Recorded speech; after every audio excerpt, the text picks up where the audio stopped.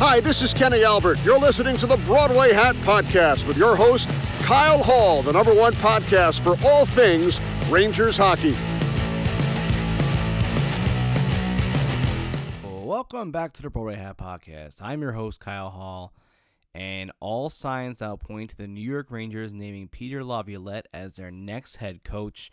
Elliot Friedman broke the news this Monday afternoon, and the favorite from the beginning, I think Laviolette was the guy who was the first name that really popped up for the Rangers, and obviously it's taken Curcio quite a bit to land on him as the final choice, but it looks like Peter Laviolette, who's 21 years as a head coach in the NHL, he's won a Stanley Cup. He's taken two other teams to the Cup Finals and lost. He lost with Nashville a couple years ago, lost with Pittsburgh, and won the Stanley Cup with Carolina way back in 2005, 2006. But a guy who comes with 752 career wins, has a over 500 record in the postseason, has coached over 150 Stanley Cup playoff games, U.S. Olympic coach. Played for the Rangers back in the 1988-89 season, so a former Ranger, kind of Glenn Sather-esque, like an unknown guy who's played for the Rangers kind of a deal that is now coming in and becoming head coach. So it looks like all signs point to Peter Laviolette taking over for the Rangers. Interesting move, I think, because when on paper you don't really see it as a huge increase or a huge improvement from Gallant, I would think, but different style coach. We're going to have some more stuff on Laviolette later in the week. Working on getting on, as possible, some former players of his, some people that covered him in the media. So I'm working on piecing some of that together now as the news is coming out, and it should be official, I would think, during the week. I think I saw our guy Vince Mercagliano said that they're working out the details right now, and it should be announced sometime in the middle of the week. But the Rangers need to make a move. Obviously, the draft's coming up, free agency's coming up. They had to hire a head coach, and I think out of all the candidates that were really available, Laviolette was the best choice. John Hines just doesn't really move the needle for me. I think a lot of Ranger fans agree with me on that. Just seems like a good reputation as a coach, but never has done it in the playoffs. Has never won a playoff series. Laviolette's a guy who has pretty much won everywhere he went. Before his last stint with the Washington last 3 years, even in Washington, I mean, it wasn't terrible. Like I know he got fired during the season this last season, but before that, they had two playoff appearances. They lost in the first round both times, but Nashville, he won the President's Trophy. They lost in the Cup Final. Before that, when he was with Philly, lost in the Cup Final. Carolina, he won the Stanley Cup. So I mean, the 3 stops before Washington, he took all those teams to the Stanley Cup Final. That's all you can ask from a guy. And, obviously a lot will ride on him, and Curcio's pretty much Rangers' career will ride on him. I think that most GMs pretty much make it to 2 coaches, 3 coaches, 2-3 coaches, depending on how the team performs. So, this is Gallant was seen as his hire, and now Laviolette will be his hire. So I think it was a good move. I think not having Mike Sullivan pop open was the difference there, and I think Sheldon Keefe staying put in Toronto, Laviolette was really the only guy that was left that made sense for the Rangers. So I think personally it's a good move. Not the sexiest hire, not the hire I think that some Ranger fans probably were hoping for, but all things considered, it's pretty safe. And I just hope that he can maybe get the most out of these veterans. I know he's a little bit more of a fiery guy than Gallant in the locker room, not as much as a player coach. So hopefully he can be a new voice in there, and maybe he can unlock some potential from these younger guys, even though he's got a history of not playing younger players, which is also maybe an issue for the Rangers going forward. But it should be interesting to see how this all plays out, because obviously with all the young kids on this team, they're going to need someone who can come in and not coddle the young guys, but really help the development. So we'll see. He's not really seen as a development coach, but yeah, that's where we're at now. This is it. Peter Laviolette to New York Rangers, and that's per Elliot Friedman on Monday. And they're going towards the end zone here to finalize this. But in other news, I'm told as well that Kevin McCarthy, who's a longtime assistant coach for Peter Laviolette, is expected to join him on his next staff as well. And McCarthy coaches the defense. He's a defensive coach, which is why at first Gordon Murphy was not let go after the season with the rest of the assistants. But since Ranger reporters have learned that he was let go, and that might have been maybe the first indication that Laviolette was coming in, because now he's going to bring most likely Kevin McCarthy with him, who will run the defensive side. So that's just a small little tidbit on the side of something I'm being told from a few sources within that really were closer to Laviolette. When I started digging into it, I was told that wherever he goes, Kevin McCarthy will join him. So look out for that, for him being named to the Rangers staff shortly after Laviolette is named, as he starts building on his staff there with the Rangers, because obviously, other than Benoit Allaire, there's going to be a whole new staff there. We'll see who the head trainer will be next year as well. So there'll be a lot of question marks on Ranger staff going forward to see how that all shakes out as well. So a lot of interesting stuff, a lot of moving pieces. NHL draft, like I said, is coming up. Rangers 23rd pick overall. We're going to have some great draft experts coming on the show that are going to go over some options for the Rangers, so you can get to know them, get to learn some of these guys, so when they do get their name called on draft day, you're not completely in the dark. So we'll be bringing you some more draft coverage, and obviously right after the draft, free agencies right here. So we're jam-packed with episodes coming up and stuff for you, and we have some great player episodes coming up that we've already recorded with some of the guys too, because this summer we're trying to get as much recording it as early as possible, because a lot of guys go on summer vacation. So we have some great player interviews, we have great analyst interviews, we have great draft interviews. So really exciting stuff coming up for the show. And today we have two great guests, and I love doing the double episode. We used to do it all the time, but we have two great guests today. So we're joined by Kevin Woodley, the goaltend. I call him a goaltending guru. He doesn't like to be called that, but he really is. He does a great job covering goaltending in Goal Magazine, also NHL.com. He does a great job. I'll call him a goalie enthusiast. I'll call him that. I think he'll probably prefer that.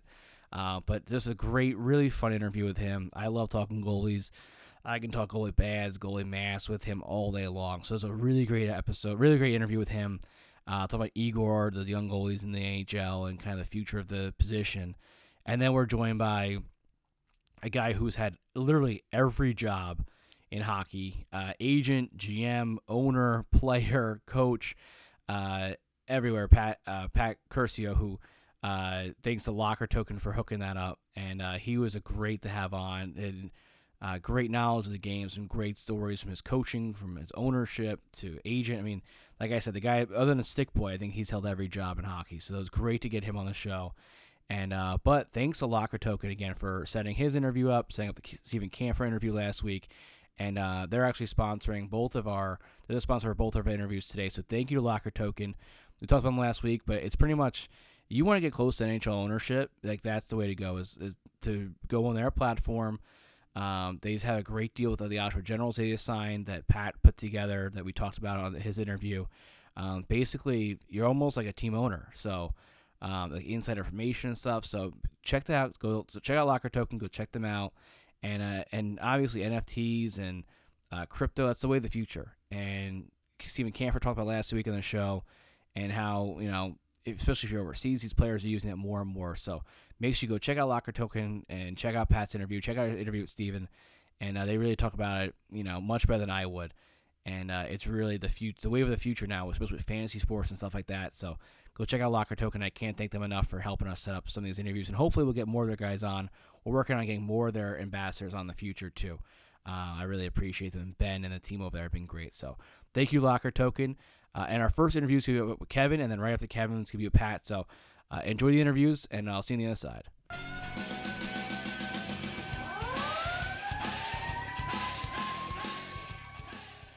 All right, we're now joined by a very special guest. You can find him on NHL.com. Also, in Goal Magazine, the goalie guru, Kevin Woodley. Thanks so much for joining us.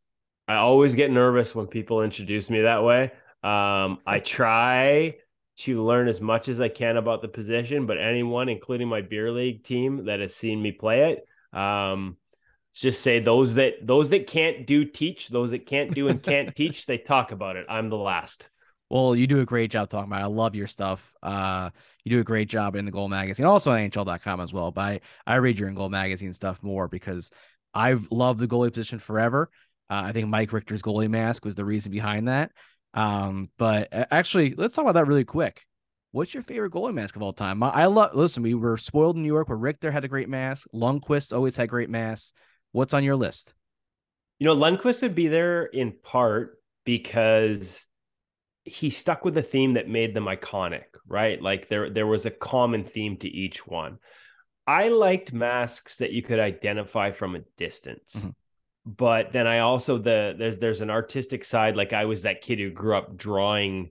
Actually, I'd lie if I said it was goalie masks. I did a little bit of that, but I was actually more like a comic book kid. Like I grew up drawing stuff, and so I do like the detail as well. And this is a bit of an obscure pull, but it will have there are some ties to the Rangers. After he left New York, Alex Ald's mask with the Montreal Canadiens. From a distance, it was the Ken Dryden mask. Like if you looked at it from a distance, which by the way, I have tattooed on my left arm, the famous stance in the mask, Yeah. and then one of the sayings from his book on the inside. So like obviously I'm a fan of that mask. From a distance, that's what it looked like. If you got up close, it was Dave Gunnarsson was the artist, and if you got up close, there were details within that what you saw from a distance, and then up close there was Jacques Plante famously taking off the mask with the bloodied face. There was Patrick Waugh winking. There were homages to the building. There were to the Canadiens great. So it was this blend of from the upper row, the last seat in the house, it had an iconic Dryden tribute look. But as you got closer, there was a lot of really cool tribute style details built into that mask. It's got something similar to what we saw from Freddie Anderson for the outdoor game this year. It was Joe Airbrush that did that one, where like from a distance, it was just a black and red, sort of like aggressive looking Hurricanes theme. But as you got close, man, the amount of like, it was an Angels and Demons theme tied into a Prison Break theme with like hidden little secrets everywhere. Like it was so cool up close. So I like that kind of thing. And I think Alex's mask, just because of the historic reference to Dryden, is probably my favorite. Recent masks, and again, like for different reasons, but Markstrom's, with some of the level of flame and detail, same artist as Freddie Anderson's, just crazy level of detail with the flames. I love that the artist paints the straps on it to match the mask. So you don't see the white strap over all this beautiful artwork. It's blended into it. And then the last part was like, it was a flaming skull, his first one that he did for him. And kind of like the old school where the mask is a head, the teeth were around the opening of the mask. And if you noticed, they were missing teeth. And I asked the artist, is there any significance to the pattern? It's like what do the video game people call it? Is it a Easter egg that's in there? The missing teeth in this aggressive, like toothy, flaming skull mask, the missing teeth were the exact teeth that his teammate Chris Tanev, the defenseman, who's like famous for eating pucks and losing teeth and all those things, broken, like just an absolute warrior. It was Chris Tanev's sort of smile was the missing teeth. So I thought that was, little details like that. But from a distance, again, it just looks like a really aggressive, again, back row of the stadium. You can identify what that mask is. And then as you get up close and look at it, there's some really cool personal details. I like those kind. I like the guys, like you said, that stick with the same kind of theming for most of their career. Because, like you said, recognizable. Like back in the 90s, it was one time, you had one mask, right? It was like Andy Moog's mask, like with the Bruins, like that, like sticks out to me. Or like Van Beesbrook's, like, even his mask before with the Rangers, had the B on the back of it. But then the Florida mask, obviously, is like world famous, I feel like. Or even Luongo when he was in Florida and he used to have Yeah. the Pink Panther. Like the mask may have looked different, but there was always a Pink Panther on it. That just like Lundqvist with the statue, like the Statue of Liberty image, like not the full statue, but the head. Yeah. That logo. What was the other one I was trying?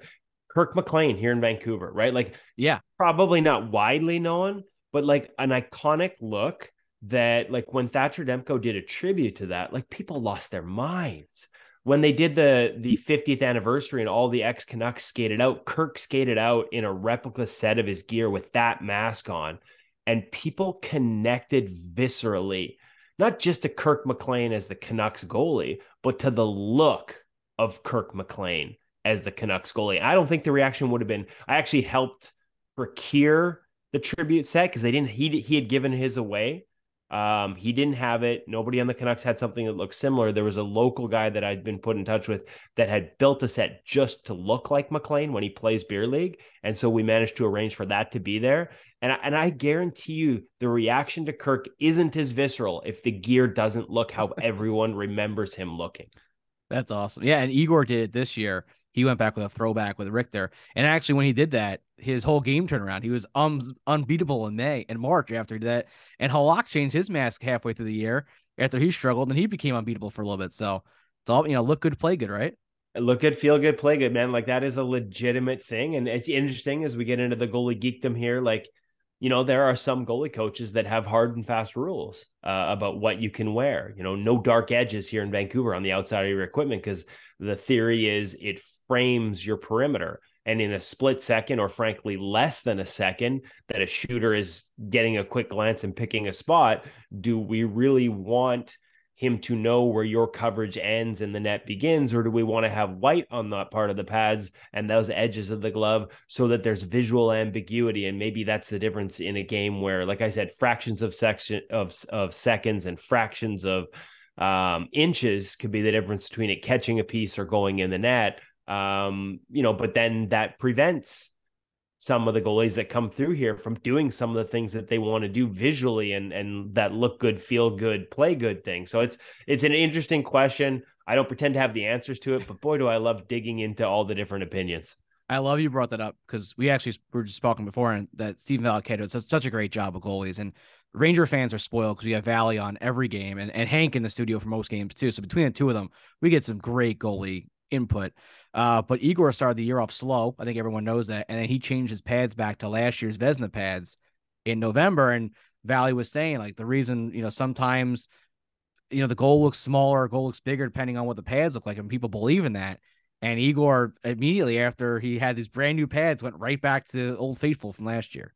Well, see, and that's how I look at it too. Like the scientific argument, and this goes back to Fleury's bright yellow pads, and then the optometrist in Ottawa being asked about them and how the eye is drawn to yellow. And so, does that mean the eye is drawn to yellow, like as the first color the eye picks up is yellow? So does that mean the shooters are drawn to it and they're going to pump it off his pads because they're drawn to the yellow, or does that allow them to, again, like the Canucks coach Ian Clark, his theory of visual ambiguity versus distinct edges, is that going to let them know where your pad ends and the net begins? Like that debate at the end of the day, to me, or the dark looks bigger, dark looks smaller. Like I know goalies, Anders Nilsson, I remember him when he came to Vancouver's first year, all dark blue pads, and saw himself in them when they did an end of year video session and felt like he looked small.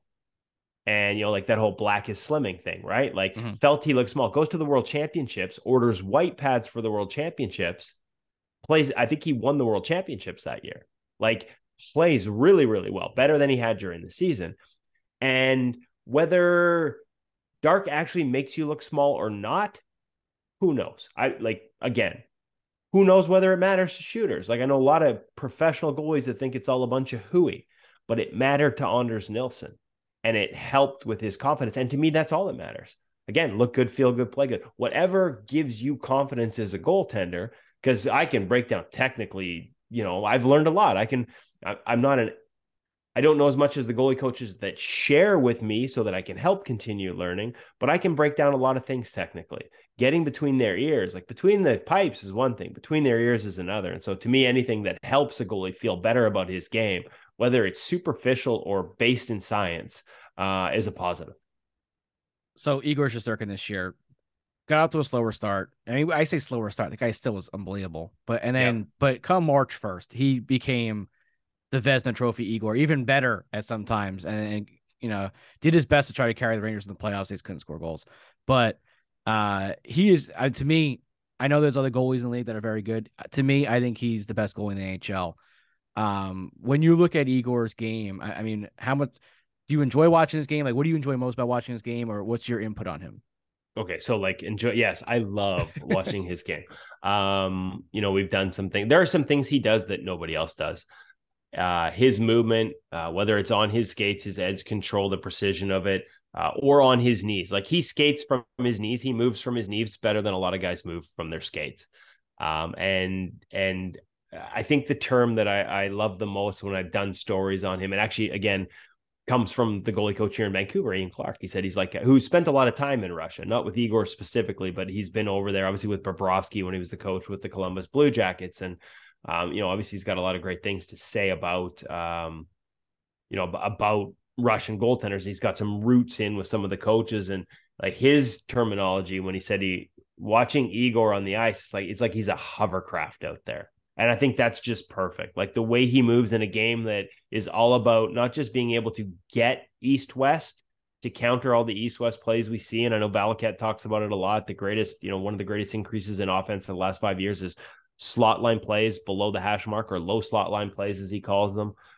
His ability to sort of move around, whether it's on his skates or whether it's on his knees, is just at another level. It's incredible to watch the way he gains rotation. Like he's not just making big pushes and getting across, he's gaining angle, he's gaining rotation. Like it's beautiful. It is as a goalie geek, it is a thing of beauty to behold. It was interesting to watch him struggle earlier this year, in that like we don't really know why, obviously, but I think Steve, who is so good at what he does, has brought some of this analysis forward on the broadcast, and me and him have talked about it. And we talked about stance, and like stance to me is such a crucial part of goaltending, and it's somewhat individual, but there are some, there's very few absolutes in goaltending, but there are some things you can sort of like, the lower and wider you are in a stance, the harder it is to move. Like that's maybe not an absolute because some guys are freaks and they can overcome that, but generally that is true. And, I know Steve did some measurements, and they did it on the broadcast where they're actually able to show that he had widened out his stance a little bit. And what that does to you in terms of reducing that mobility that I just talked about being such a key factor for him, because as soon as you get wider in your stance, you have to it's harder to keep all that edge control I talked about, keeping your skates under your knees. It's so much harder to move because you dig your edges in. You've got to sort of clear that lead side and almost lift up and out of it before you can make that rotation to make that push. It also makes you lower to the ice. So again, sort of vertical coverage and pucks that he was getting a piece of before or staying patient on before, it's that much harder to when you widen out your stance. And what's one of the reasons we can, maybe inadvertently widen out our stance as a goaltender, knowing that that's not ideal, knowing that, maybe we have we need to be a little narrower. Well, to me, it's expectations, right? Like he has so much expectations coming into this year. And the first thing you do as a goalie, like goaltending and golf are very similar. Usually trying harder doesn't work.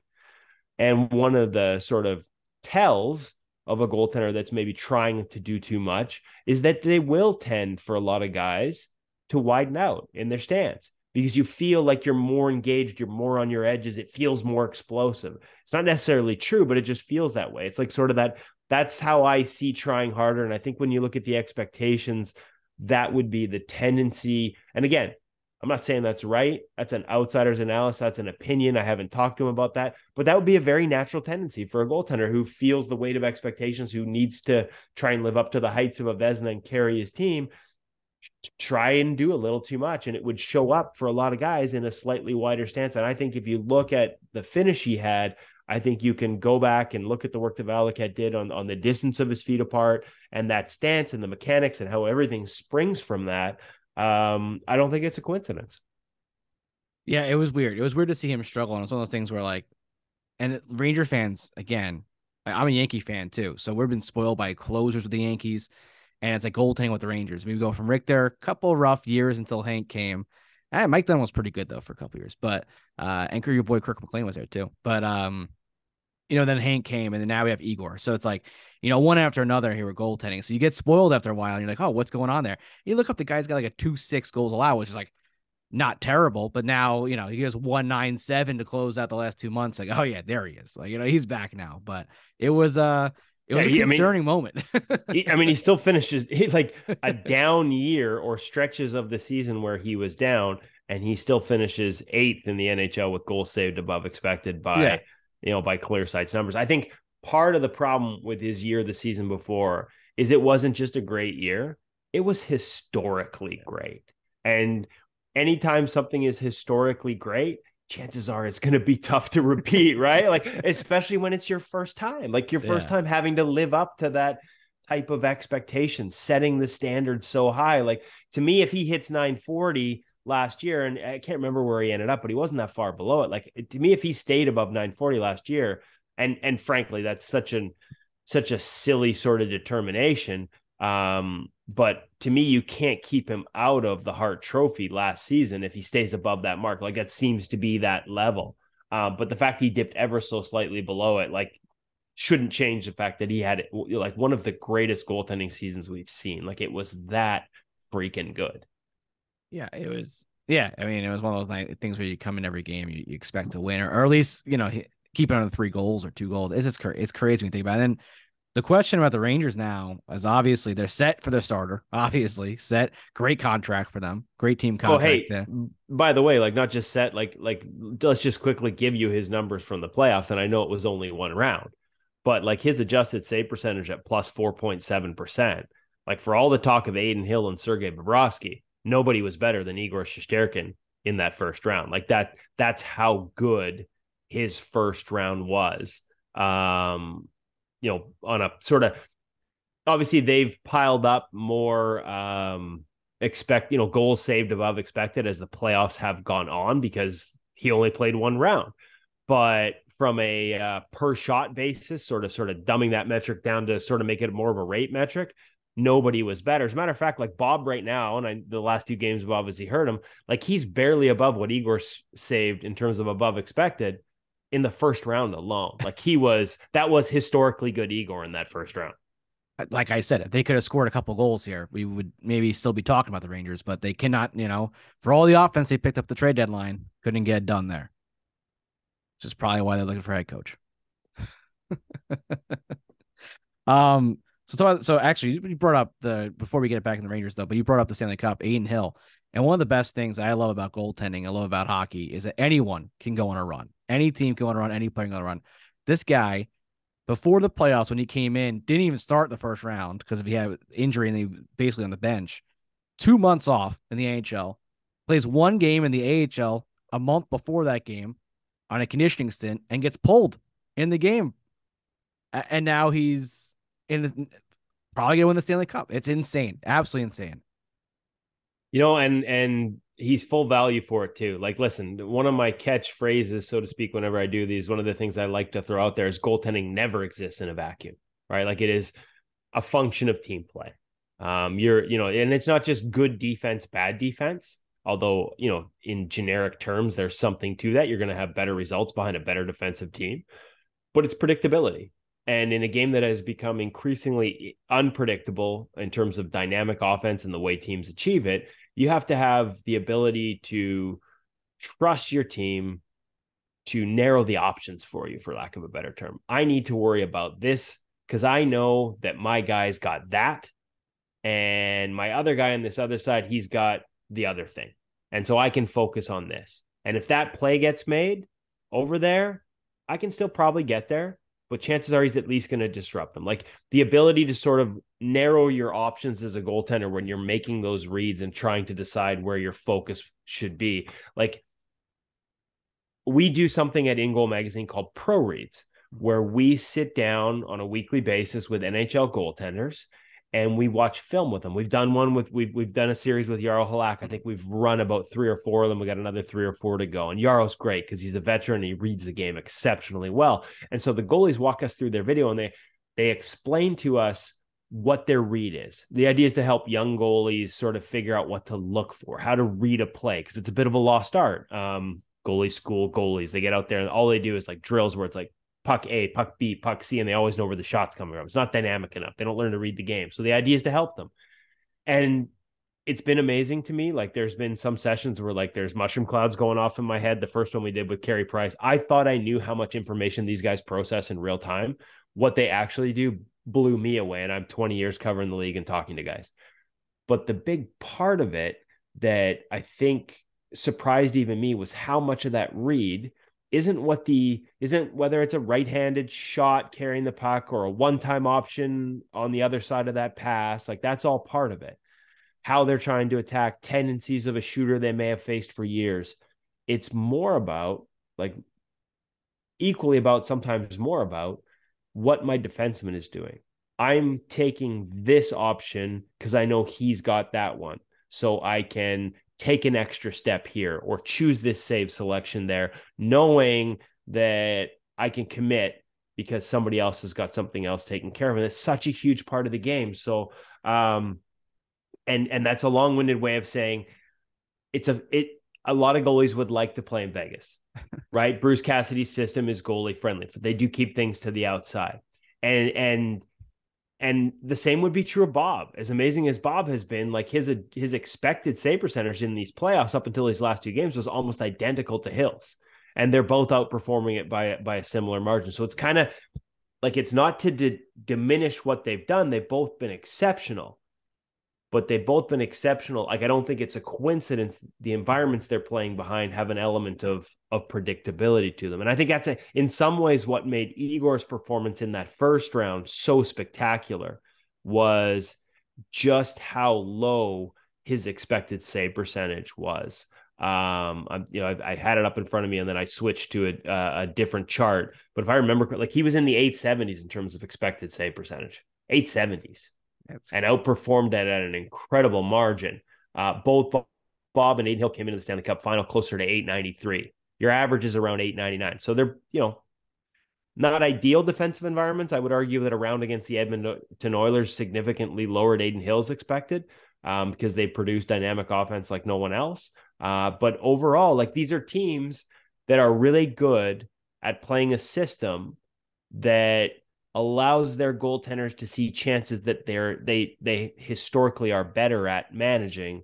They play to their goalie's strengths. Like, and it's a bit of a golf analogy again. Horses for courses. Some guys love the way certain courses set up, and they always do well there.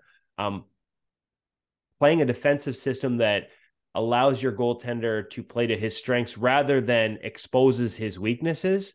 As much as you can only control so much of that, trying to control it is an important part of this equation that I think a lot of, I don't know if more and more teams seem to understand that. And that wasn't always the case, but I'm not sure a lot of fans understand, how important that is. Like, if I've got a goaltender, to give you the most simplistic example, if I've got a goaltender that is exceptional on in-zone reads, but maybe isn't the quickest laterally or doesn't have the best footwork off the rush. Now, there are some things I can change in his game to mitigate that as a goalie coach. But things a goalie coach would change. But if I'm an acquiring team, or if I'm building my system, do I want to set something up where, okay, we're going to be a team that trades chances off the rush because we have so much great offense off the rush, we're willing to give it up on the other end. Well, now I'm not playing to my goalie's strengths, right? Like, I've seen countless examples of teams acquire a guy, pay a guy, and then put him behind a system that plays to all his weaknesses rather than his strengths, and wonder what the hell happened. And so I think a lot of that in this cup final, including Aiden Hill, is he's playing exceptionally, but he's behind a system that allows him to play to his strengths and limits other teams' abilities to target his weaknesses. Bob, through the first three rounds, is the same thing. Statistically, screens have not been a great area for him. We're seeing that in the cup final. Vegas has done a better job of creating the types of shots with traffic that have typically given him trouble. I don't think through the first three rounds that the other teams did enough of that. Yeah, they definitely found something on them, right? Because they're outperforming where other teams have against Florida, and Florida's had a great defense all year.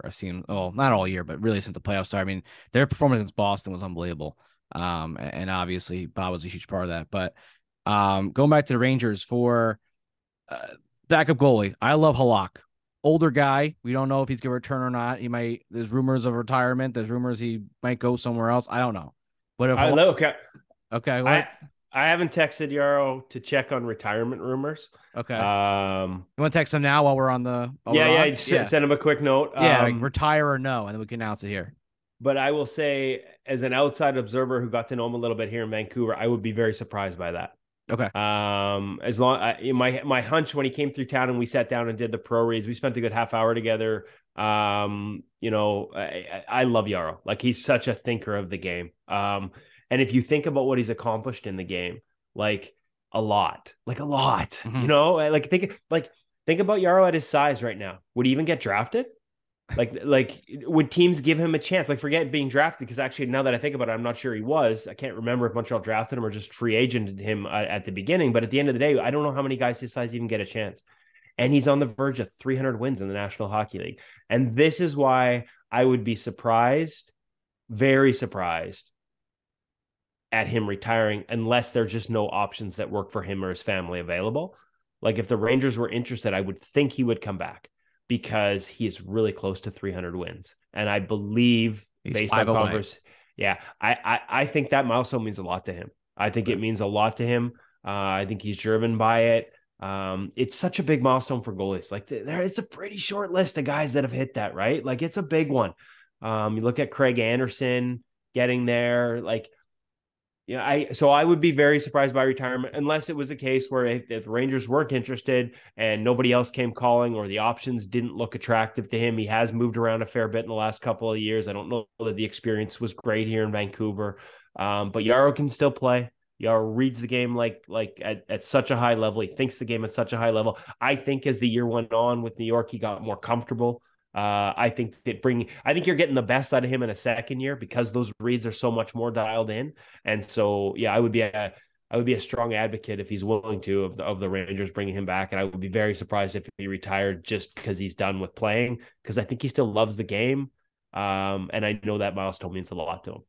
All right, well, that's good news because I like him. I like him a lot. And I think for Igor, he needs a guy who I like him having a veteran guy behind him. Just I always like just a veteran backup. I don't, obviously a young guy. I got Dylan Garand who's done a good job. Hey, WHL guy, so I'm sure you probably know of him, but he's been an in-goal regular. My business partner, whose son is just heading into the Dub. Well, he's played in the Dub, but should be there full time next year. They skate together in the summers and stuff. So I love his mindset too. Like I know maybe the first year pro didn't go as well as a lot of people might have anticipated, but I think you got a really good one there in Dylan Graham. But I'm always of the belief that if you have time, use it, especially when it comes to development time in the American Hockey League. Like, don't be rushing anybody because, it's. I'll go Mitch Korn on this one. One of my favorite quotes of his, and I always butcher it. Like, hockey is like something about beer pong. Hockey is not a game of shots. Hockey is a game of patterns.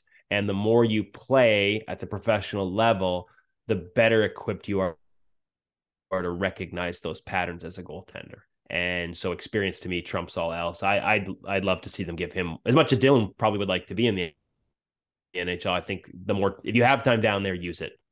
Yeah, everyone I talked to in Hartford, they really speak about it. His run in the playoffs was great too. He played really, really well in the playoffs for them. But I would love to see them give him one more year, bring a vet in, or keep Halak. And I think Halak really turned around the second half of the year.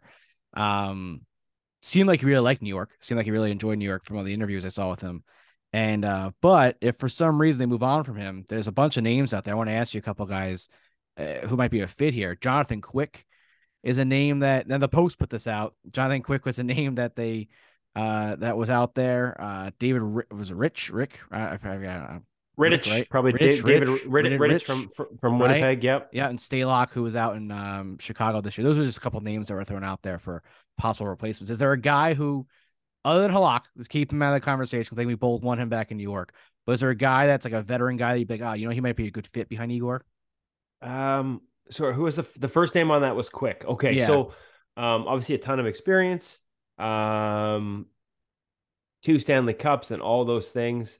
Stylistic wise, and interestingly enough, Sean Burke is the goalie director in Vegas, who is part of the process that had first Laurent Brossoit and Aiden Hill playing ahead of, because Quickie's been healthy this whole time, right? And he actually won quite a few games down the stretch for Vegas, but both those guys were tabbed ahead of him in the playoffs.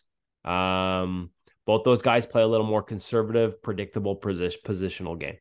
Sean Burke is a disciple of Benoit Lair of the New York Rangers. Like his philosophy is very much rooted in that inside out approach. Simplify the game. Jonathan Quick has reined in his game positionally since his days with the LA Kings, the Cups in 2012 and 2014. He's not as aggressive as he used to be. But relative to the sort of positional preferences of the teachers involved, both Sean Burke and Ben Waller, he's aggressive. And there are times where he moves himself right out of position with that aggressiveness, where goals, sometimes they look like he doesn't have a chance, but when you really break it down, it's like, did he not have a chance, or did he not give himself on a chance that probably could have been a much easier save, or could have been an easy save, and it looks difficult because of that aggression. So stylistically, I don't know that that's a fit with Ben Waller. I could be totally wrong on that. That's just from the outside looking in. Second name on that list, David Rittich. Yeah. I thought took some steps technically in with Winnipeg last year. I've always believed there's a high ceiling there. He had moments with Calgary. It just seemed like it's ironically they called him Big Save Dave, but when I look at the analytics, when scores were tight, the performance dropped. And I think the Big Save Dave thing is more than just a nickname. Like his numbers on high danger chances were really good, but his numbers up until going to Winnipeg this year on the low stop, that's where he got hurt. Bad goals, in other words, right? And that what's tough as a backup goalie when you're not playing that much is the ability to find your game and manage your game and not give up bad goals when you don't feel the rhythm and timing. And so Quickie's a guy that I think, because of his style and his experience, relies on playing a little more. I think there are style elements in David Ridge's game that he's going to have more success if he plays more. Again, I saw some improvements in Winnipeg, just not sure how far they came. And the third one, sorry. I had Stalock. Al's a guy who plays, it's kind of quickie. Like he plays, like you couldn't pick a better locker room guy than Alex Stalock. Everybody will absolutely love this guy. I think his success this year came playing in a more prominent role. I think he has the foot speed, the athleticism, the patience on his skates to play in today's NHL. That dynamic game in some ways suits him. Maybe even more so than a game where it's a little more sort of buttoned down. He's not a big guy. He's not a puck blocker. He's very active in his reads and in everything he does in the net. Huge personality. Everybody that plays with him loves him. But I just wonder how much, and he had a great year and a great bounce back year. Like you cheer for him in the goalie union because of all he's had to overcome. But I do wonder if you see the same level of play if he's playing every 2 weeks rather than 2 weeks straight.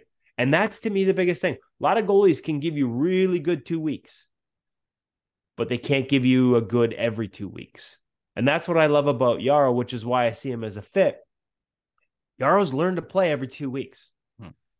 But there's always been a higher upside if you need him for 2 straight weeks. That's always a tough balance to find, right? And for a lot of organizations, like, hey, we'll take an every 2 week guy as our backup right now. And then our guy in the minors, our first guy up, will be, if we all of a sudden we need somebody for 2 weeks or 2 months, he might actually leapfrog him because he's in rhythm and he's been playing and he's a guy who's got starter material. There are very few guys that can do what Yarrow's done for the last little bit in his career, which is be both, be a 2 straight weeks or be an every 2 week guy. And so that's a question that's never really been answered on Quickie. I think there are still maybe some questions about David Ridge's ability to do that. And I think at least stylized from the outside looking in, it's no coincidence that Al had his best season in a while this year, playing on a more regular basis than he had in his most recent NHL experience. I think the Rangers saw that with Georgiev. I mean, he's a guy who you put in there when Igor went down for a week or so, he would step up and play great. And then he kind of would come back in after 2 weeks and struggle again. So and obviously had a great year out in Colorado. He's a guy who just needs to play. It's just his style. Yeah, I mean, there's certainly something to that. Sometimes it can be mental as much because Igor, Georgie, and I'm a big Georgie fan. At a time when a lot of people had questions, I was an advocate if I was an outside team looking to pursue a guy who I thought could step into a 1A, 1B mix. I thought he was that guy.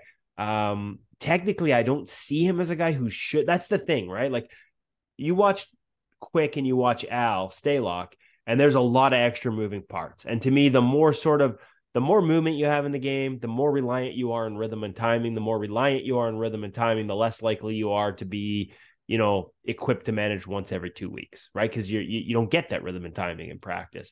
But it's not an absolute. There are very few absolutes in this position. There are some guys that can kind of do both. And when I looked at Georgie, technically, he didn't have all the makings of a guy who needed to play a lot to play well. And yet you're right. Statistically, that's what happened. So I was happy to see him get the opportunity, got to watch him in the first round. You talk about, the Rangers not scoring enough for Shesterkin. And I feel bad for him because I thought he played really well in that Colorado series against Seattle. Certainly wasn't his fault by any means, but a team that just had too much going against it in terms of the personnel they were missing. I think he gets tied to the defending Cup champions being ousted in the first round. And I thought Georgie, I covered that series for NHL.com, and I thought Georgie played really well in it. Yeah, they had a ton of that. They just ran into the injury bug there. They had too much stuff going on there. All right, a couple rapid fire questions before I let you go. All right.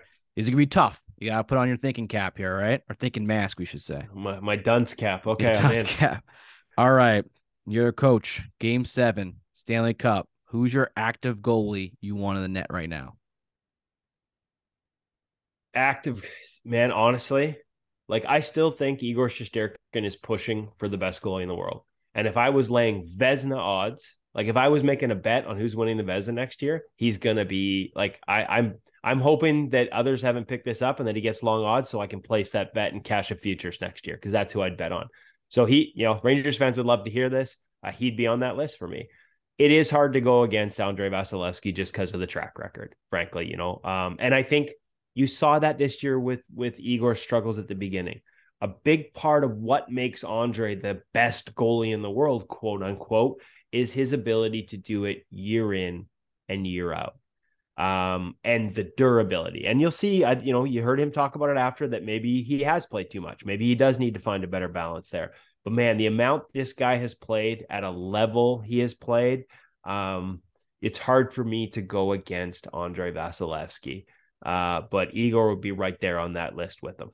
Hey, listen, the guy's got cups. I mean, he's got a lot to back it up. All Yeah. right, so how about all time? All time, who's the guy?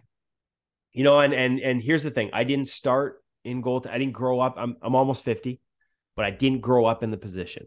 So I came to goaltending at 35. So I got 15 years in here. So there are some names out there that, like I said, I got Dryden tattooed on my arm, but I didn't watch them play. I'm guessing there was some pretty good structure in front of him too, right? Different game back then. Yeah. I have trouble going against the GOAT, right? I have trouble picking anyone other than the GOAT. And to me, the greatest of all time is Dominik Hasek. And I know he put and Berder's in that conversation for sure. But I have trouble picking against Dom, and not just because I really want to get Dom on the podcast if he's listening, but no, and I've had a chance, I'll give you a real quick one. I've had the chance later in his career when he was at Detroit, as I was just starting out in the goalie sort of side of things and just starting to geek out on this stuff. I had the chance to talk to him about some of these things. And one of the ones, just a great example to me of the way he thought the game and the way he connected all those patterns and pieces was the barrel roll save, right? We can all picture Dom, the rolling over and the pads go up in the air. But the way he broke it down for me was, okay, so I've got a guy cutting. It was a very, a lot of things in goaltending, we see a new technique come out. There's one, the Panda, which is a flattened out overlap to deal with a threat coming down the wing where he might shoot sharp angle on you because he's got it on his forehand, or he could just, with all that speed, wrap it on you. So if you square up and he pump fakes you and you drop to your knees and he goes for a wrap, well, you're now squared up at the far boards, and that's a huge rotation recovery. You're probably not beating him to the back post. I gave up one of those the other day, and let me tell you, the guy wasn't traveling at NHL speed. It's a big push. It's a big rotation. So we flatten out, and we still have that short side seal. And by rubbing our butt up against the post, which is where the Panda nickname comes from, because it looks like a panda rubbing up against a bamboo. That's what the coach of the Calgary Flames, it was Jordan Siglett, the director, that came up with that one. We sort of protected ourselves from a bank pass, which happens when we're outside our net. But by flattening out, we're able to make that push more easily. It is very situation specific. A lot of people took that and they over applied it in wrong situations and they got beaten. It's it doesn't work. It's designed for one play. And the barrel roll was very much like that. And Dom explained, if I've got a guy in front cutting to his forehand to go around me, and I'm paddle down, I go paddle down with the blocker, and then I extend the blocker to force him out around me further, what does he have to do? He has to extend his hands. Well, now, as soon as he extends his hands as a shooter, what can he no longer do? Raise the puck. When your hands are way out in front, you can no longer raise the puck. So now I know he's had to extend his hands. He can't raise the puck. So I swing my other arm over top to cover the bottom of the net. So that's the roll. Now, but of course, the shooter can, as he continues his momentum, he can pull that puck back in. And now he's maybe able to raise it because if I don't have anybody pressuring him, he's got that time. Well, now I continue with my roll by bringing my pads, and I'm paraphrasing here, but this is how he explained it to me. My pads come up straight up in the air. Now there's your reverse barrel roll. So picture that, right? He's got both arms along the ice and his pads are sticking straight up. What is it? It's an upside down butterfly. His arms are taking away the bottom of the net. He's got his pads up to take away aerial space should that guy manage to collect himself enough to raise it above his arms. Like, I've heard that Doms, and I can't remember where I read this, so hopefully if I've got it incorrect, somebody will pardon my ignorance. But I heard that he plays chess at a, like, sort of, maybe not a grand champion level, but not far below it. Like, that's the way he thinks. He's obviously an incredibly smart man. That's the way he approached goaltending. Like the way he did things, the way he cut off angles, the way he understood vertical angles, like it was just so far ahead of the curve. And I think the barrel roll is a really great example. We just see a sprawl and we think it's instinctual and it's athletic. And listen, like I think the best line I read on, I used it in a story, but I'm pretty sure I didn't come up with it. Brain like a computer, spine like a slinky. Like getting into that position isn't easy, but it wasn't just because he could athletically. There was a real thought process that went into it. I'll give you one last Dom story. We work at a company called Sense Arena, which does virtual reality for shooters now as well as goaltenders. And it's crazy. Like, it's crazy what like this stuff is realistic. Devin Levi, who's one of the next great goalies in the NHL, in my opinion, uses this stuff as a warm-up. You can put on a headset in your living room, not have to get on the ice, and see pro-level shots, read pro-level releases, and it feels like it's coming at you. Attach the paddles that they come with to the glove and the blocker, and it's like you're playing goal. It's based in the Czech Republic, I guess Czechia now, and Dom came to the offices. And so he's got the headset on and like you're moving around. Like I literally almost broke my hand the first time because I ignored the warning about setting up a safe space. I put it on and I couldn't help myself. And I punched out a blocker save sitting in this very chair in my office, hit my desk so hard I thought I was going to break my finger, knocked coffee all over my computer. Like, you are so immersed in this space. So Dom's in there and he's basically in like an empty room and he's like checking the posts. And he said to them, I made a note of it, for what he said to them. 1 centimeter gap as he reached his blocker to the post. He's like, that post is a centimeter off. And they went and checked and they're like, yeah, it might be. That's the level of precision, of sort of precision and spatial awareness that Dom Hasek played the game with. And so maybe I'm just geeking out because of all those stories.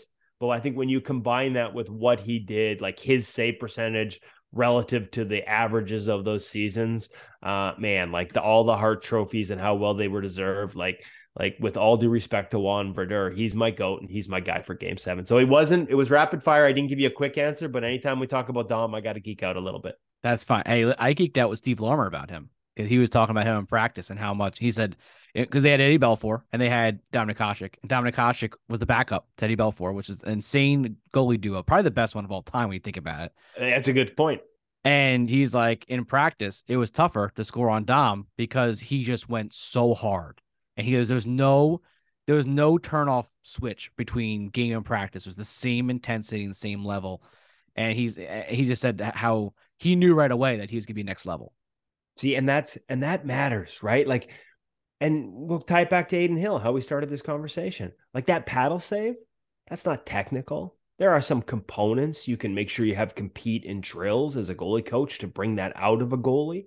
But he got caught, right? And so, yeah, you want to get eyes to it. There are visual attachment components to making a save like that. But at the end of the day, you have to have that compete at this level. And there are guys that don't. There are guys that they get outside of the butterfly box. It's like, oh crap, I can't make a proper push to get across.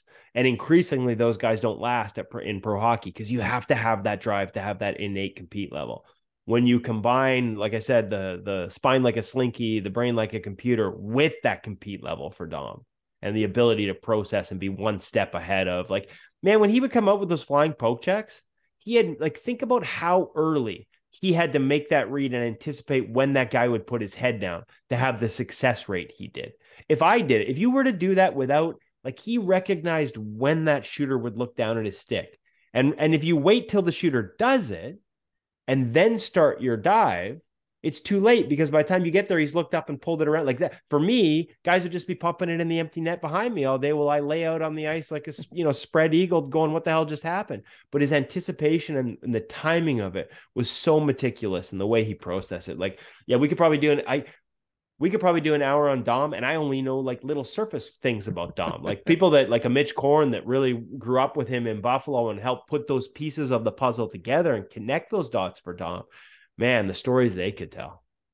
Well, let's hope you get him on the podcast. I'm scared for him if you get him on the podcast. He might have to go into hiding then afterwards. You have him on for a 3-hour episode. Yeah, he'd never talk to me again. All right, last question before I let you go. 2020, 2023. No, sorry, 2030. 7 years from now. Who's the best goalie in the NHL?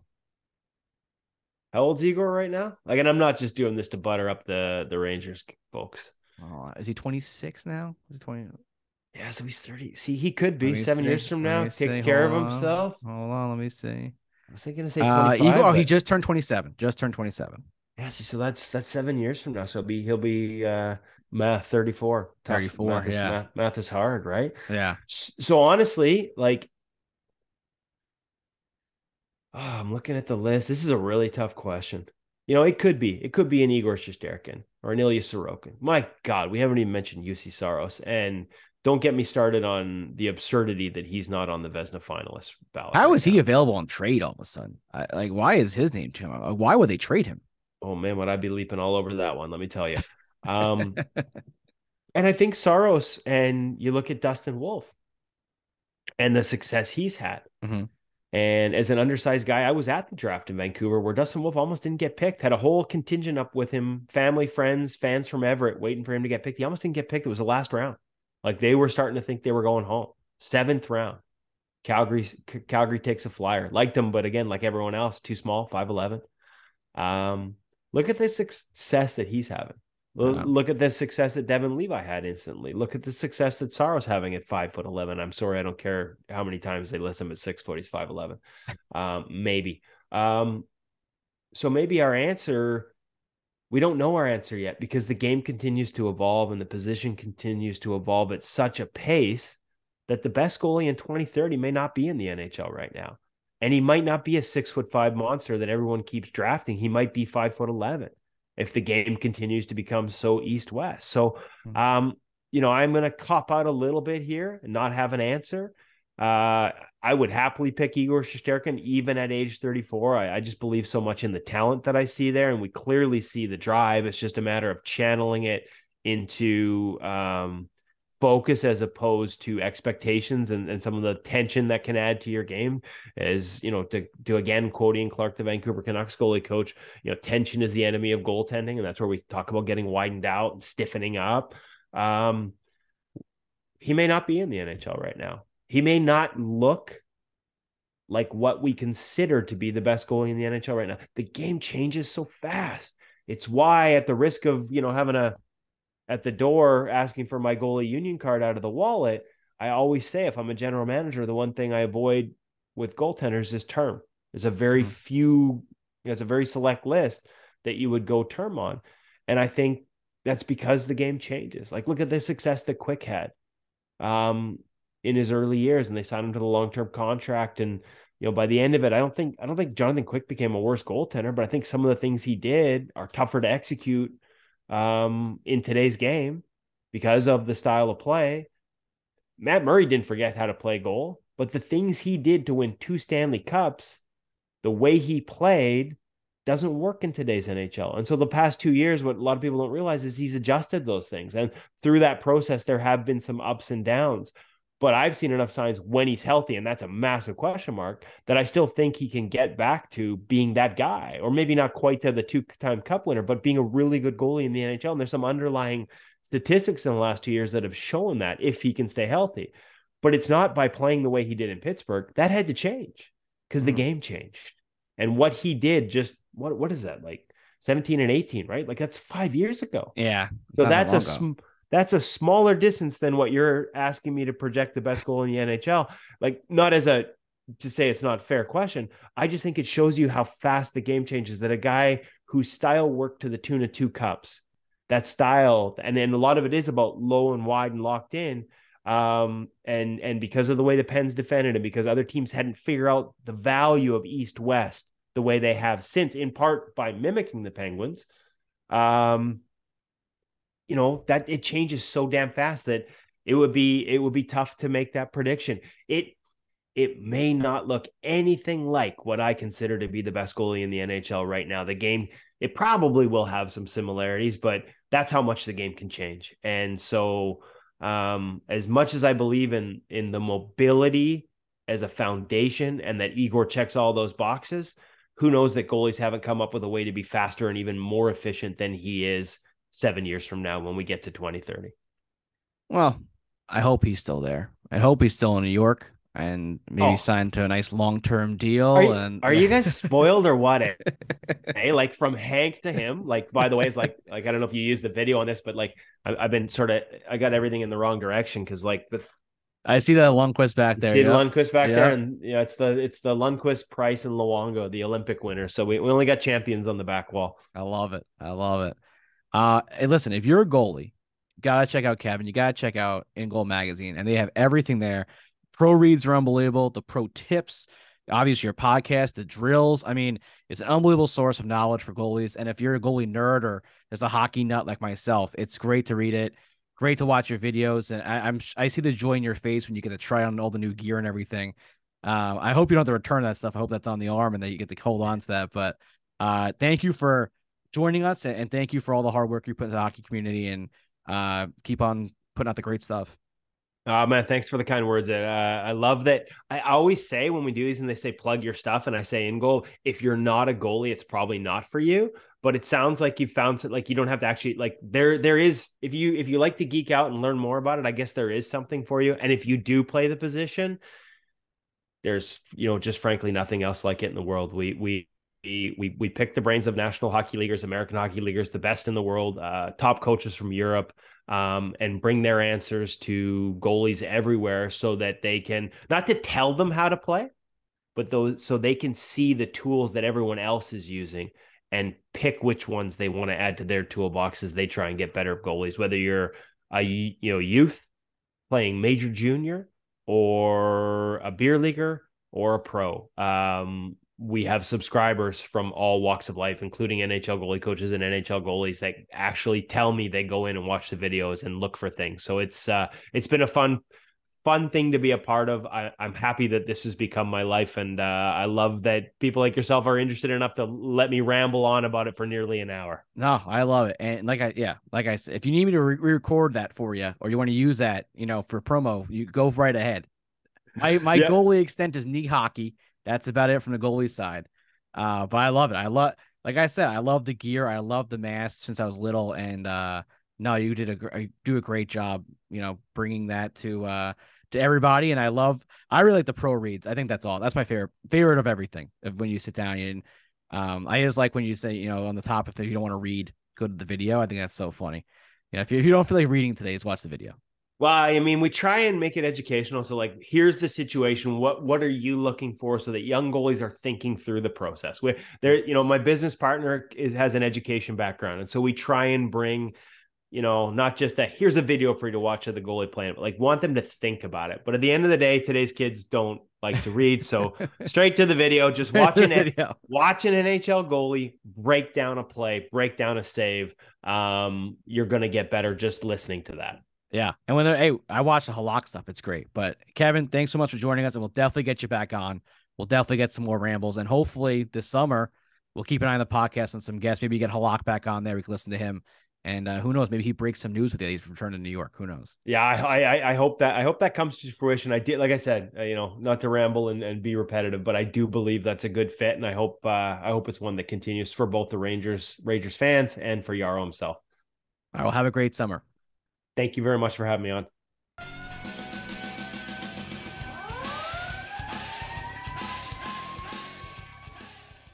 Thanks so much to Kevin for joining us. Just a great guy. I've loved his stuff. Like I said, in the Goal magazine is so good. You don't need to be a goalie to listen to read it, to watch his stuff. Any hockey fan would love it, and they do a great job there. I really appreciate it. They retweet a lot of my goalie stuff that I put out for my goalie interview, so I always appreciate them.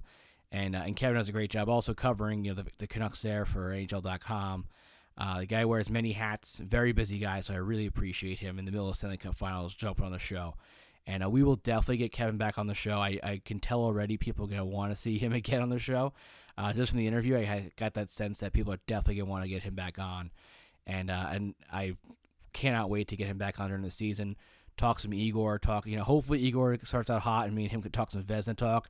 He already said that he's going to take him for the Vezina for a ticket in Vegas. He's going to go to Vegas and get a nice little Igor Shesterkin Vezina trophy winning ticket and hold on to that. And I want to support him and back him up 100% on that. So I love it. I can't thank him enough for coming on the show. That was great. And now let's enter interview with Pat.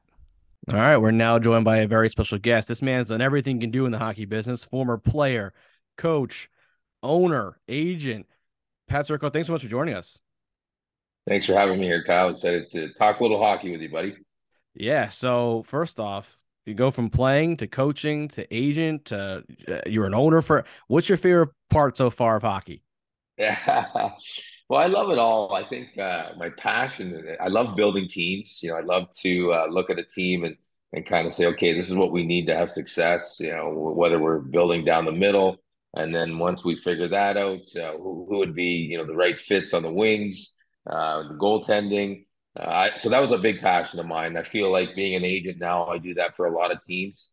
I'll talk to a general manager and say, what do you need? What are you looking for? Where were you weak last year? Where do you need to improve? What type of character are you looking for? And we're able to place those players to the opportunity. So I really enjoy what I'm doing now. And then your 8 pro seasons of playing, you played in U.S., Canada, Italy, Switzerland, Germany. What was your favorite stop? I love Germany. They were all great, but Germany was awesome. We played in Hanover with the Hanover Scorpions there, and the team was sponsored by the rock band the Scorpions. So we got to hang out with those guys all the time, and it was a lot of fun. So we had some great times there. What's your craziest travel story? Oh man, we've had some crazy stories. Well, we had training camp. Here's the best one. When I was playing for the Scorpions, we decided the GM there, he's quite the character. He decided we're gonna have training camp in Mallorca, Spain. So we get to Germany and we go, okay, training camp. Well, now we're flying to Spain. There's no arenas in Mallorca, Spain. We stayed on the beach for a week. That was our training camp. That's a good surprise. That's a good surprise. Yeah, we were running up and down the beach, hungover. It was a lot of fun. Hey, it's better than some of the guys go over to Russia and they get that for training camp and they end up in the gulag up there in the snow, running the snow in August. Oh, it's crazy. No, some of those Russian training camps are rough. There's no doubt about that. So you coach the London Knights, which obviously is such a great franchise there for years, and all these players have come through here. And you coached some unbelievable NHL talent, and John Tavares, Pat Maroon, who seems like he's gonna win a cup every year except for this year. He's had that run there, but that Kadri, who again Stanley Cup champ from last year, John Carlson, my favorite players in the NHL now, Del Zotto, who I loved him with the Rangers, but yeah, some great talent you had there. Yeah.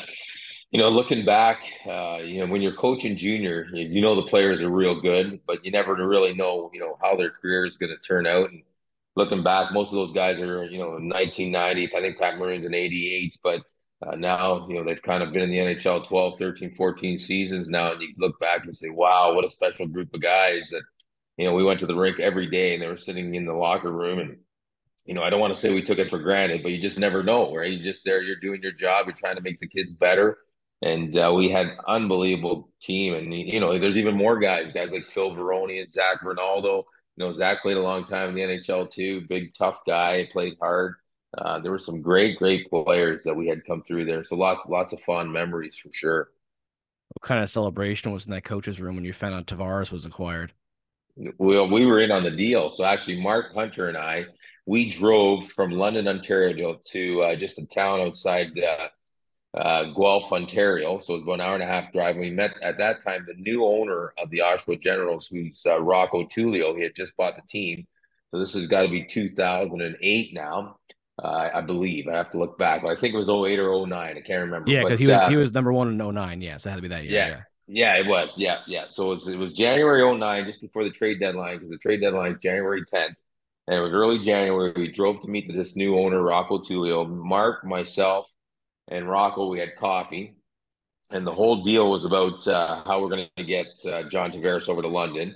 And by the time we left having coffee, we had given them Christian Thomas, who I now represent in Europe, and Mike Zander, the goalie. And we ended up getting Delzato and Tavares, and we gave them a bunch of draft picks. So we left that calling Dale on the car ride home saying, "We got Tavares and Delzato." We're like, "What? Where's Delzato coming to this deal?" And we had given them a bunch of picks, and yeah, the rest was history. John was unbelievable when he came to us, and what a player. He used to say to me, "Pat, you meet me in the morning for practice." I'm like, "Well, Johnny, we're not on until 2 o'clock." He was like, "I want to go on and work on a few things," and it'd be 9 in the morning. I'd go on the ice with Johnny, and I'd pass him some pucks.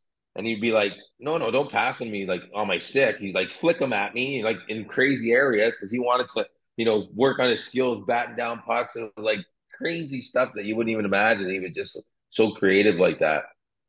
That's pretty, and it was 18 too. So like for him to know, Yeah, like, I need to work on that, it's pretty crazy. and he was so what a true pro. Like he was a pro then, and I mean the Leafs are very fortunate to have him. I didn't know if he would leave the New York Islanders at the time, but yeah, I mean now he's home in Toronto. That's where his family's from. Got a few kids now, so the Leafs are very fortunate to have Johnny T. Talking about the Leafs, I think you're the only guy from that coach in the sewer part of the Greyhounds there who's not in Toronto. I feel like everyone from that organization filed Dubas there. It's so true. And I knew Dubas when I was coaching in the Sioux because he had just left school and he got into the agent business and he had a couple players on the Sioux Greyhounds at that time. And he'd hang around my coach's office and we talked quite a bit.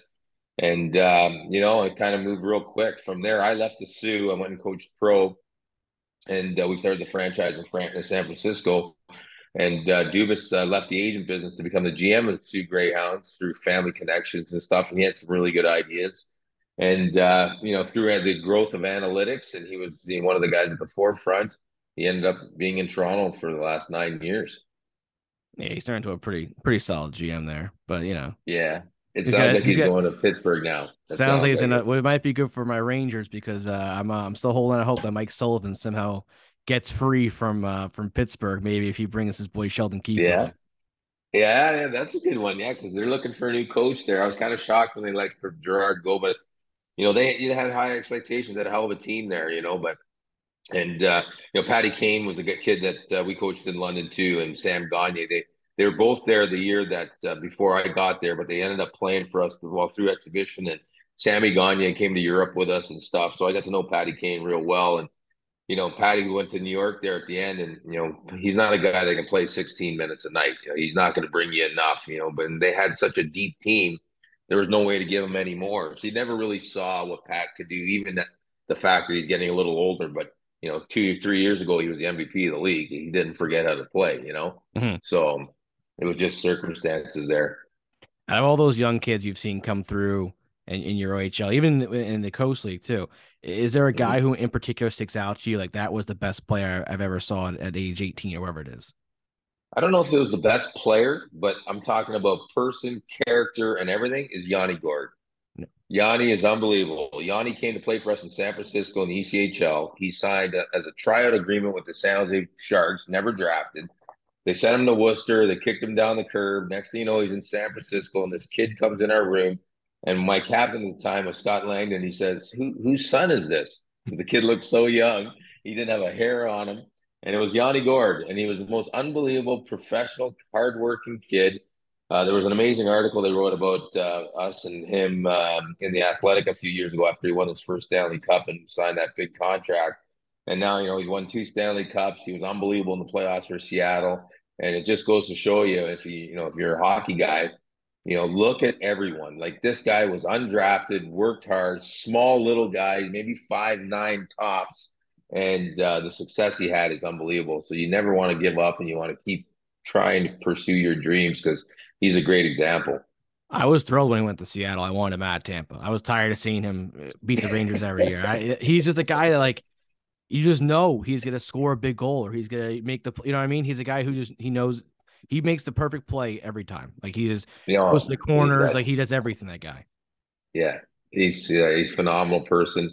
If I text Yanni right now, he'll respond. He's one of those guys. He's a great person, and couldn't be happier for all the success he's had, for sure. Now you talk about your time in San Fran. You were the owner. You created a franchise out of thin air. I mean, how cool is Yeah, that? man, we did. It was unbelievable what we did there. It started out, my wife and I, it was an idea over, a glass of wine, which led to some more discussions. Us, where we were in San Francisco, she had some business there, and I thought, this is an unbelievable sports market. And it just kind of took off from there. We did everything. We built it right from the scratch, from the name to the colors to, raising the money. The franchise was unreal. We would have been there for still today. We knew the American Hockey League was coming. We were about 5 years too early, before all those teams in the ECHL became the American Hockey League, like Bakersfield and all them. And we were just early, and we needed a new arena, which was when they tore down the old Candlestick Park where the San Francisco 49ers play. When they tore that down, they had plans to build a 4,000 or 5,000 seat arena, whole development.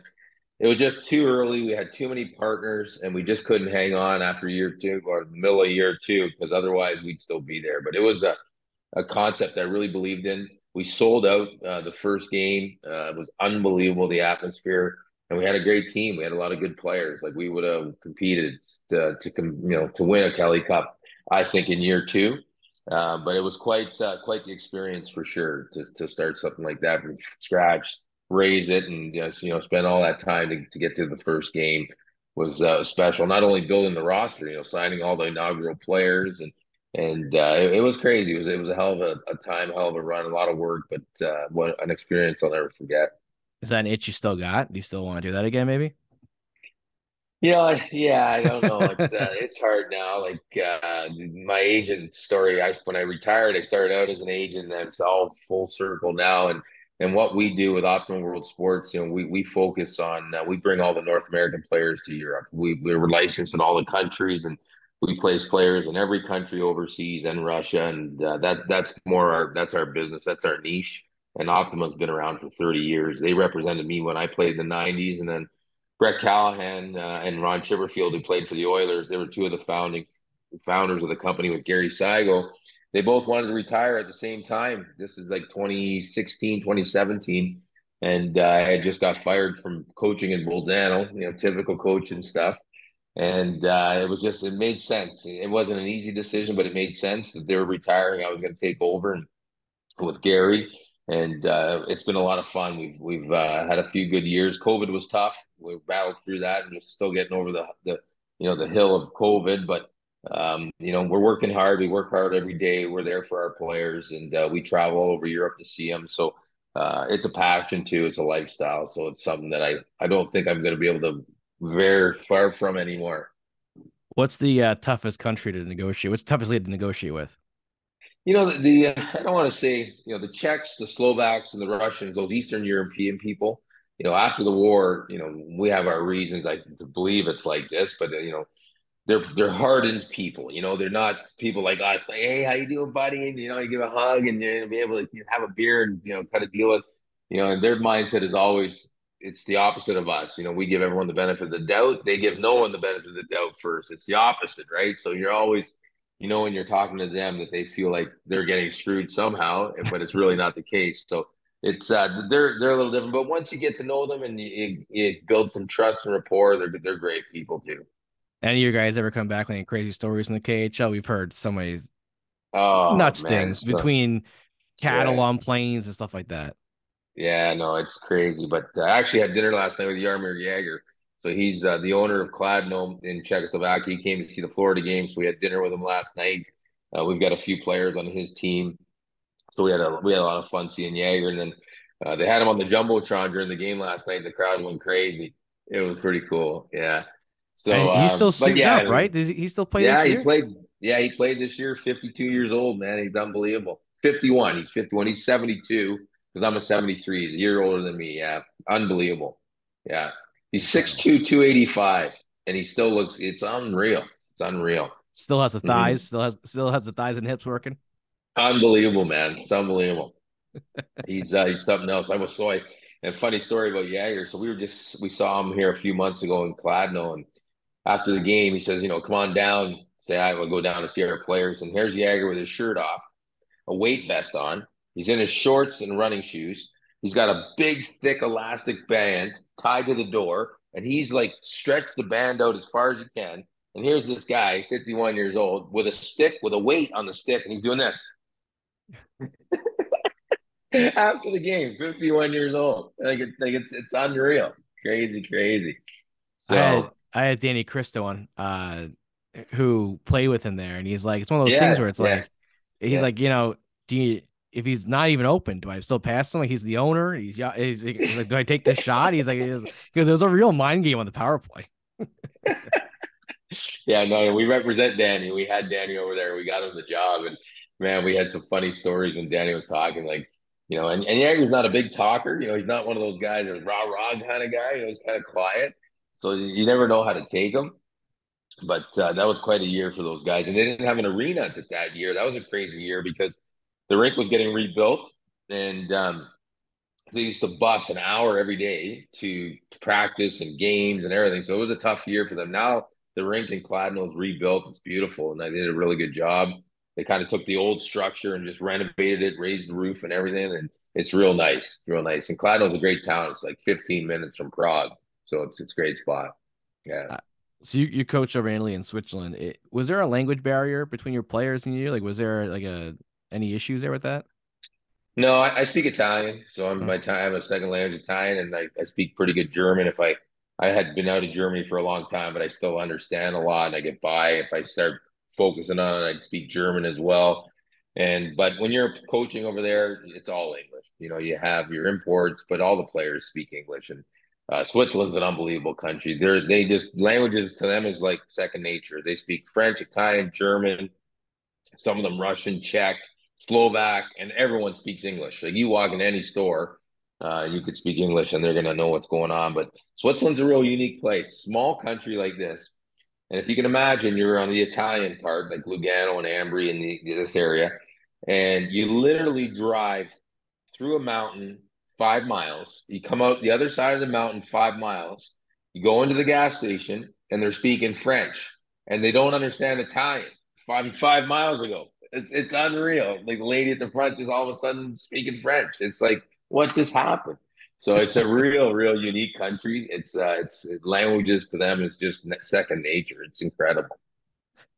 so I saw a video. Yeah, I'm sorry to put this out there. I saw a video of you you got a little angry at some referees during your time there in San Fran.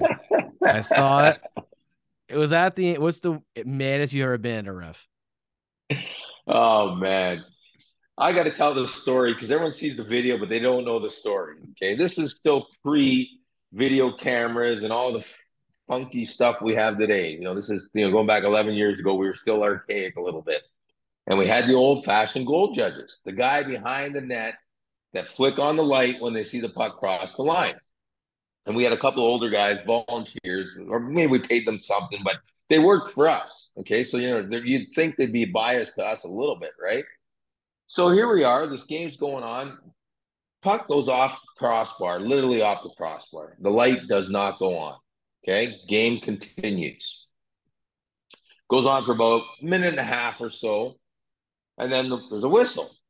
And then I see the coach of the other team, Matt Thomas at the time, he's screaming at the referee that there's a goal. It was a goal. I'm thinking, they can't be talking about the crossbar that was just a minute and a half ago. Fuck, this is no, excuse my language, this is no goal. Anyways, the refs and the linesmen they have a little meeting. They skate over the goal judge. Next thing you know, you see the goal judge turn the light on, and they said, it's a goal. I go, what the heck? How could that be? Not only did we play for a minute and a half, there was no thought. It didn't even go in the net, hit the crossbar, and our goal judge is putting on the light against us. So I was just irate. That story never, I'm like, you're fired and you get out. I was just losing it. So not only did they count the goal, they put the time back on the clock. It was unbelievable. It was one of those moments you're just shaking your head going, this really just happened. Holy moly. I think the best part about the So video is that the refs are just skating around, and yeah. you're just going back and forth, and you're running up and down the bench, just looking for anybody that can even look at you, and you're just like, I just need some explanation here. I just need someone to tell me what's Somebody going come on. tell me what the heck is going on because that puck didn't go in the net. And And sure enough, we lost the goal by one goal one there. goal, It's yeah, like, yeah, yeah. yeah. Oh man, And I unbelievable. listen. If So I'm the ref, good move by him, staying away. I wouldn't skate by that. I wouldn't skate by that bench for the next 10 minutes. I would just. yeah, he skated on the other side of the rink the whole That's game his after game. that. Exactly. Yeah. Go right up the middle. Not even Yeah, worry about the boards. I wouldn't even call a yeah, penalty on that side. no. We had that was a crazy moment, but there were some great times. We had some real good players in San Francisco, some great fans. Yeah, it's a great spot here. And here's a great story. So there's a young boy at the time, I don't know, he's 12 years old, 11, 12 years old, and he's comes to all the San Francisco, 40 or the Bulls games and wants to be a hockey player, whatever. Fast forward 10 years later, here's a kid, I just got a job in Switzerland. His name is Robbie Jackson. And Robbie said to me, Pat, I have to tell you, I used to come to the San Francisco Bulls games, and that's what made me want to be a hockey player. I said, are you kidding me? This guy went 4 years at Minnesota. He played pro in the American League. He signed an NHL deal, and here we just got him a job in Switzerland. And he's telling me when he was 12, he used to come to the Bulls games. All worth it then, right? California kid. It's all worth it. Unreal. I was like, okay, so that's it. That's what it was all about. Well, that's the thing with So pretty Arizona neat. now. That's the whole thing with Arizona now. That's the worry. They finally have this good youth program going in Arizona, but the Coyotes get moved or relocated. The Yeah. concerns that all this youth hockey is going to go away.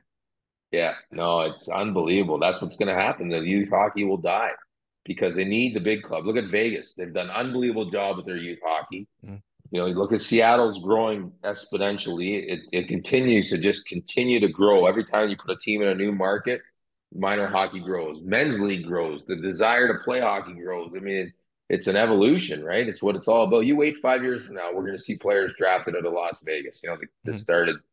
Just it takes time, but you'll see that for sure. We see them with Florida now, right? If we feel like there's more and Oh, more Florida talent coming out of too. Florida, Yeah, and the good thing yeah, about thing with Florida and Arizona is they're great places for people. These guys that retire and then they start coaching down there, and now all of a sudden you get an NHL level exactly. coaching, which is great.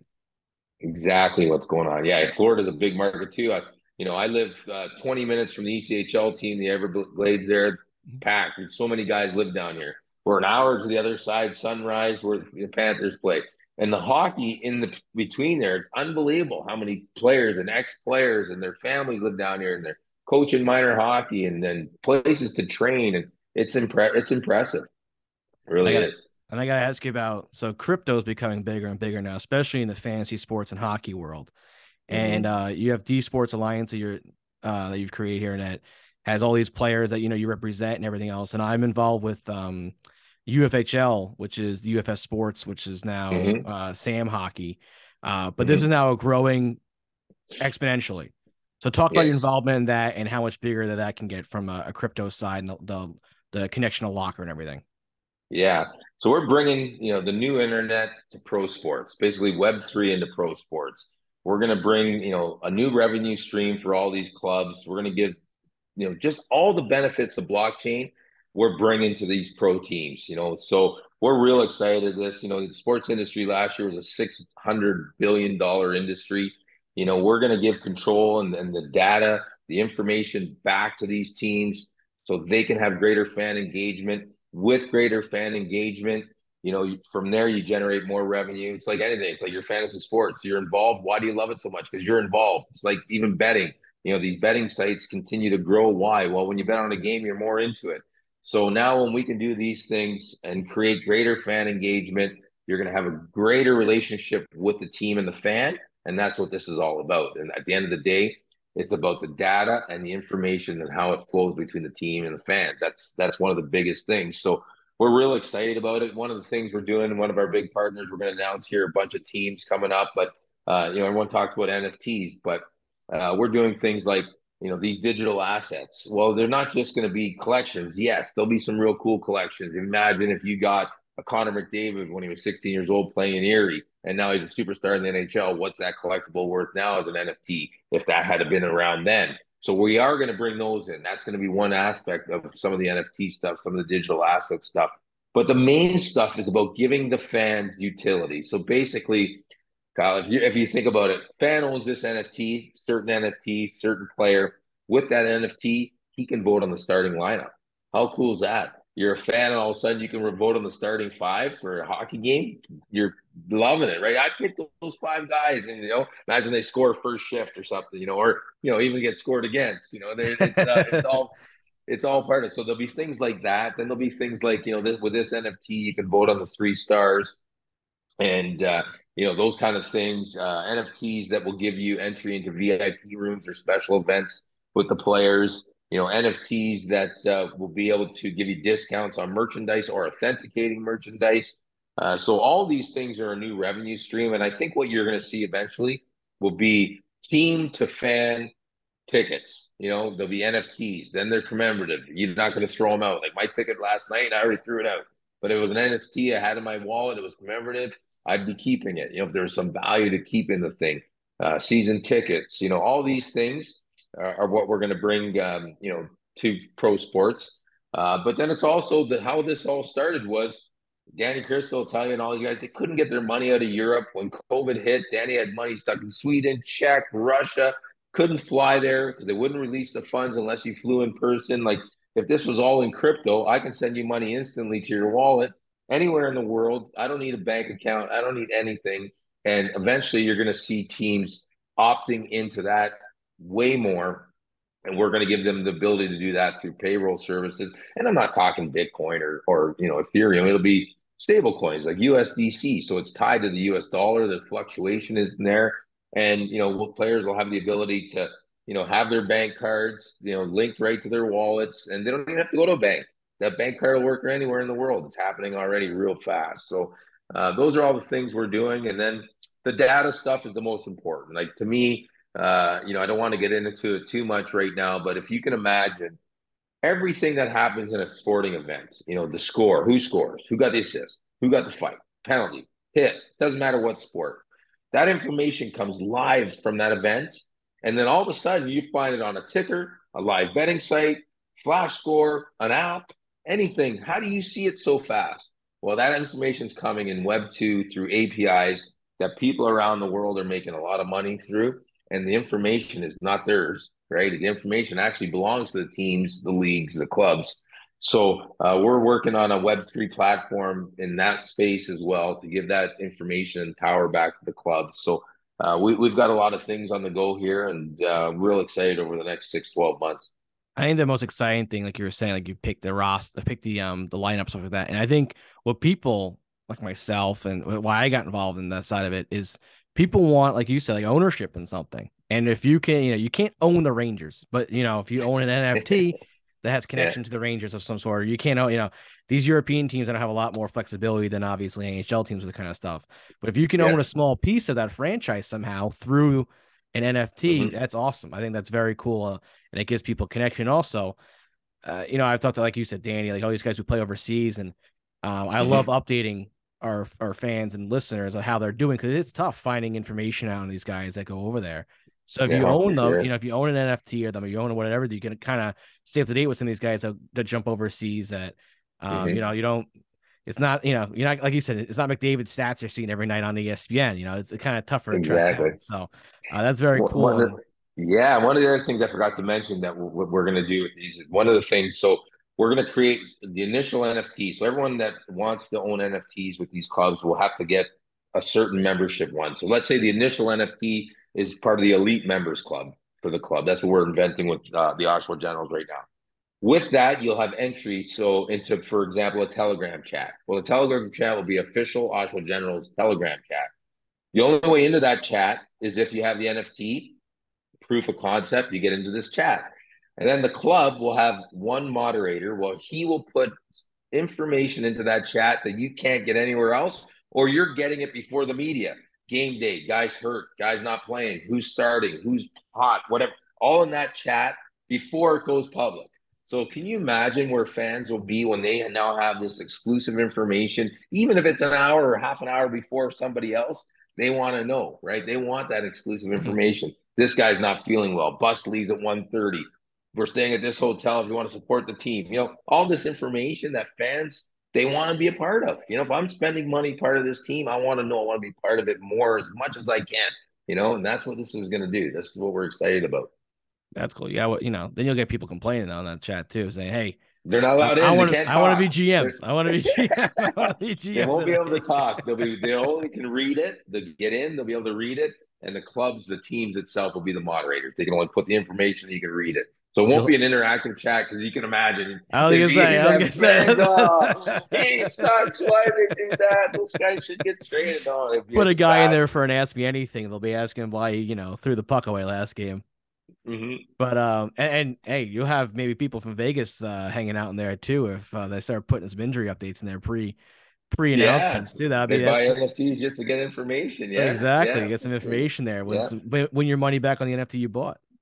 Yeah, there you go. That's all going to happen, right? So, and we're working right now exclusively with Elite Prospects. I'm sure you guys are all familiar with their site, and we've got a package we're going to present to the NHLPA where we're going to try to get these players' profiles, and we're going to have an exclusive link on these sites where these NFTs, we're bringing all that data, their information, their profile into an NFT on chain, and fans will go crazy. Like it's an exciting time. Nothing's easy. It's not like you hit a button and you get everyone on board. It takes time. It takes a lot of work. But we're driven. We're motivated. We've got a great group of guys working on our team that, they're working day and night, and we'll get there. We'll get there. And I think it's very cool. A guy like Sidney Crosby talked about last year, how that's the wave of the future and everything. And when I talked to Ryan Malone last year about it, he was all fired up about it. He's like, hey, guys can't make money off their fantasy hockey stats, but now they can't. Now this is an avenue where they can try to find some other revenue from that. So it's very cool. It's very cool what you're doing. I love it. I think it's the wave of the future too. Thanks, Kyle. We're excited, and we got a lot of work ahead of us, but we're up to the task.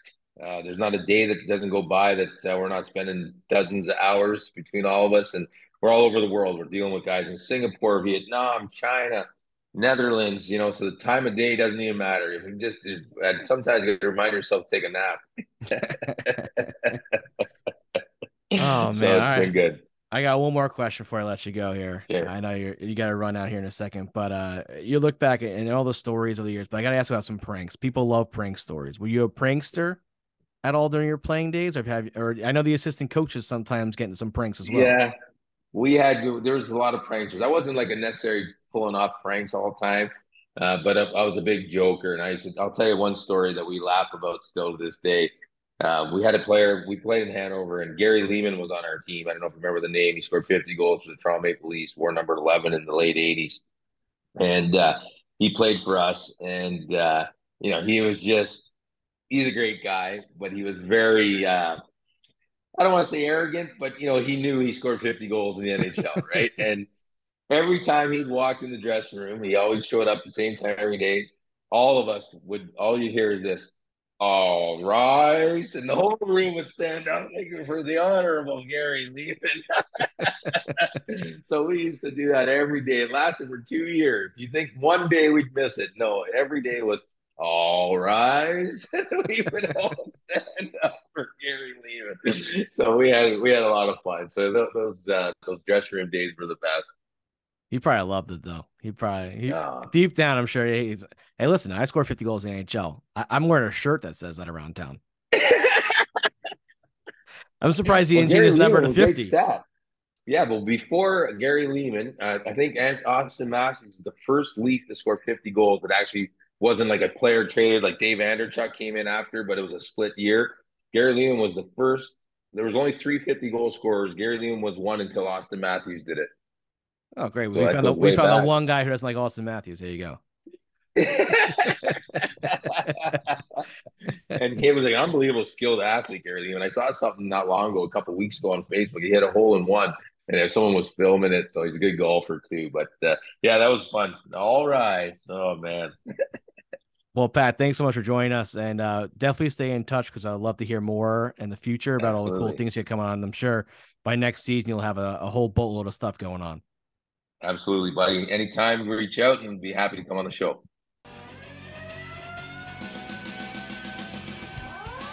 Thank you again to Pat and Locker Token again. I really appreciate the partnership we've joined here, and yeah, like you heard his vision for it, like it's incredible, and what a career. I mean, the guy coaching, agent now. He was an agent maybe before coaching. He started his own franchise, owned his own. That's like the dream, right? Start your own hockey franchise, owner, coach, everything out there, doing marketing and stuff. He's done it all, so I can't thank him enough for coming on. Very busy guy. Again, he's made wheeling and dealing after I got on the phone call with guys playing over in, I think it was Russia or somewhere, or Slovakia, I forget where he was saying, but he's, trying to figure out, sitting down with owners and trying to figure out where to put guys. So I really appreciate him taking the time. Very busy guy. He's got wearing many hats over there. So really great interview. Really fun to have him on and just kind of get his perspective and kind of just learn from him. That was great to listen to him. But thank you again to him and Locker Token again for setting up some interviews, and it was great to talk to him. And that does it for episode 136 of the Broadway Hat Podcast. Make sure you go and subscribe to the show. Like I said earlier, we have some great interviews coming up. We got some draft coverage coming up that you do not want to miss. So make sure you go and subscribe to the show on Apple Podcasts. And while you're there, leave us a 5-star review, because every 5-star review we do receive $1 is donated to Alex's Limited Foundation. So please go on there, subscribe to the show, leave us a 5-star review, and help an amazing company that helps fight pediatric cancer by donating. By just doing the 5-star, leaving a 5-star takes 1 minute out of your day, and $1 is donated to that great foundation. Make sure you go subscribe to the show on Spotify. Leave us a 5-star review there. You can find the show on Google Play, Pandora, Amazon Music, anywhere you get your podcasts, you can find us there. Make sure you go and follow the show on all social media as well. On Twitter at Broadway Hat Pod. You can find my personal Twitter account at KHallNY for all New York Ranger news and updates. Also, you can find the show on Facebook and Instagram at the Broadway Hat Podcast. And thanks so much for listening. We'll see you next week.